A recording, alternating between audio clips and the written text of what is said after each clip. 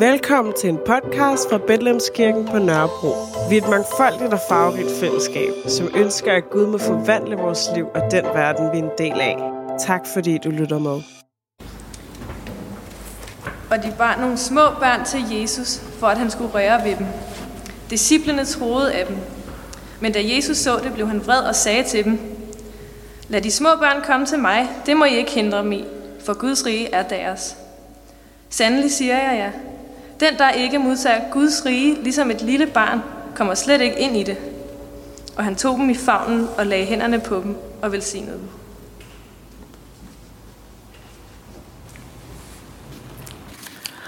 I Faderens og Søndens og Helligåndens navn. Den, der ikke modtager Guds rige, ligesom et lille barn, kommer slet ikke ind i det. Det, Jesus siger her, er totalt omvæltende, uhørt, imod alle forestillinger. Skal vi forstå bare lidt af det, skal vi se bort fra, hvordan vi ser på børn i vores tid og i vores kultur. Børn, umiddelbare, troskyldige, tillidsfulde, legende, afhængige, uskyldige, rene. Vores syn på børn er til en vis grad idylliseret og romantiseret. Ikke kun, men til en vis grad. Børn på Jesu tid og i hans kultur er der ikke talt meget om, for de gælder ikke rigtigt. De er ikke alene umyndige. Nej, de tæller ikke med.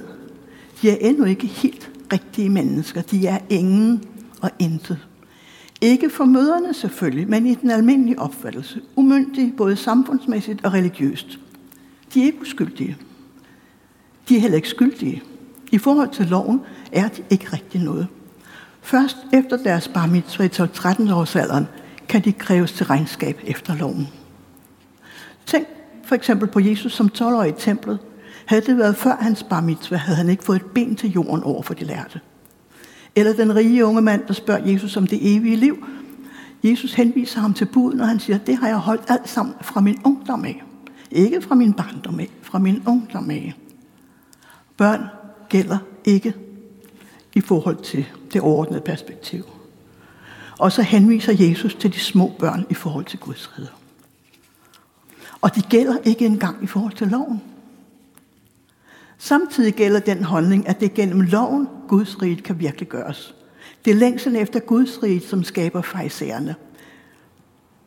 For jo flere, der overholder loven til mindste detalje, jo nærmere er virkeliggørelsen af Guds rige. For her virkeliggøres den ideale, gudskabte verdensorden. At nogle af de meget nidkære farisæere så glemmer, at overskriften over hele loven, essensen af loven, er kærlighed. Det er jo, hvad der kan ske, når man fokuserer så skarpt på detaljen. Og det sker stadigvæk, også blandt os kristne. Ind i den forståelse af loven som opskriften på det perfekte liv, det liv, der afspejler Guds vilje og virkelighed, og ja, Guds rige, så siger Jesus, at man skal være som et barn for at komme ind i det. Så totalt omvæltende og anderledes. Ikke så mærkeligt, at der var nogen, der blev sure. Tør vi blive ingen? Kan vi? Kan vi se det som en nåde at blive som disse børn, der ikke tæller med? Kan vi opsøge det, der var, og vende tilbage til det? Nej, der er ingen vej tilbage. Aldrig. Vi kan kun bevæge os fremad. Vi kan ikke engang stå stille. Men hvad så? Hvem og hvad er vi så i forhold til at være ingen?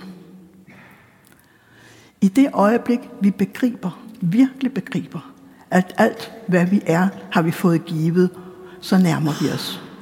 Alt, hvad vi er, har vi fået givet. Det kan være meget godt, vil nogen måske tænke, men jeg er ikke kommet sovende til min uddannelse. Det job, jeg har jeg måttet kæmpe for. Jeg har ikke fået noget for ærende. Nej, selvfølgelig. Men uddannelse, færdigheder, position, indflydelse, intet af det handler om, hvem vi virkelig er. Hvem vi dybest set er. Det kan alt sammen ændre sig fra det ene øjeblik til det andet. Du kan for eksempel være fodboldspiller i verdenseliten, så får du en knæskade, og hvad er du så? Udover at være forhenværende. Og så alligevel, selvfølgelig er uddannelse og færdigheder med videre også identitet. For så vidt, at vores identitet også er spejlet i vores samspil med det omgivende samfund. Men det er alt sammen midlertidigt. Det siger ikke noget om, hvem vi virkelig er. Se alt det, færdigheder osv., som redskaber, du har i din værktøjskasse, til at klare de forskellige opgaver, tilværelse, job med videre stiller dig overfor. Tag det frem, når det skal bruges, og læg det så væk igen. Som skummeren bruger nål og tråd og lægger det væk efter endt arbejde, som Martin Luther siger i sin forklaring til det første bud. Mere betyder det ikke alt det, vi mener, at vi kan påberåbe os at være. Husk også, at vi har forskellige værktøjskasser. Nogle af deres fyldt med kvalitetsværktøj af alle slags. Andre har bare en bøjet skruetrækker og en hammer, hvor hovedet hele tiden falder af. Men det er ikke vores værktøjskasse, der definerer os. Glem for et øjeblik værktøjskassen og husk, at alt, hvad vi er, har vi fået givet. Jeg oplevede det her ved nytårstid. Tanken er ikke ny for mig, men oplevelsen kom overvældende, befriende og fuld af fred. Det jeg er. Alt, hvad jeg er, har jeg fået givet. Jeg har ikke noget, jeg skal bevise. Ingen, jeg skal overbevise om min fortræffelighed eller mangel på samme. Jeg skal ikke være bange for at blive set som en, der ikke kan det ene eller det andet. Hverken føle mig mindre værdig eller være selvtilstrækkelig. En oplevelse af, at hvad der end sker mig, kan det ikke ødelægge noget. Nogle vil måske indvende, at det at komme overens med sig selv kan være en lang og smertefuld kamp. Selvudvikling får man heller ikke forærende. Rigtigt?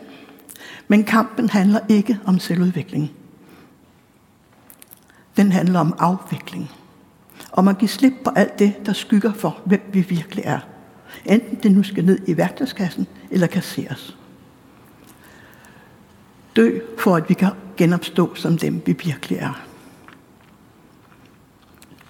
Hvordan kan det skygge? Tænk på barnet. Fra det øjeblik, det er født, arbejder det utrætteligt i alle sine vågne timer. Socialiserer, lærer at beherske sin krop, sin tale, sin forståelse osv. Begejstringen, ikke kun hos de stolte forældre, over det første skridt, glæden ved at kunne gøre sig forstået og meget mere. Men så lærer barnet, at der kan være en ekstra bonus ved at være dygtig. Og glæden ved at lære bliver overskygget af ærgerrighed og ambitioner om at kunne føre sig frem. Og af angst for ikke at være dygtig nok. Bare for at nævne et enkelt eksempel. Glæden ved at lære og ved at komme til at mestre det ene eller det andet, har vi fået. Ambition og ærgerrighed skjuler det, vi er blevet givet, og henviser os til os selv. Jesus henviser os ikke til os selv. Han henviser os til Gud, til at være den, der har fået alting givet, som de umyndige børn, der ikke har noget at føre sig frem med. Der åbnes porten til Guds rige, ikke blot for den enkelte, men også for andre omkring os. For giver vi slip og ser, at alt, hvad vi er, har vi fået givet, så ser vi det også hos andre. Der kan vi møde Gud i os selv og finde Gud i vores næste, som Guds skabninger, der har fået alt givet. Jeg vil slutte med at fortælle om Pedro Arupe. Han var jesuiternes ordensgeneral, altså overhovedet for jesuiterordenen, som er den største mandlige orden i verden. Så det vil sige ikke så lidt. Han fik en massiv hjerneblødning, og fra den ene dag til den anden kunne han stort set ingenting. Han blev særdeles forhenværende. Han levede 10 år på den måde og formulerede sit anderledes liv således. Mere end nogensinde oplever jeg, at jeg er i Guds hænder. Det har jeg ønsket hele mit liv siden min ungdom. Men nu er der en forskel. Initiativet er udelukkende hos Gud. Det er i sandhed en dyb åndelig erfaring at vide og mærke mig selv fuldstændigt i Guds hænder. Ære være Faderen og Sønnen og Helligånden, som det var i begyndelsen, så nu og altid og i al evighed. Amen.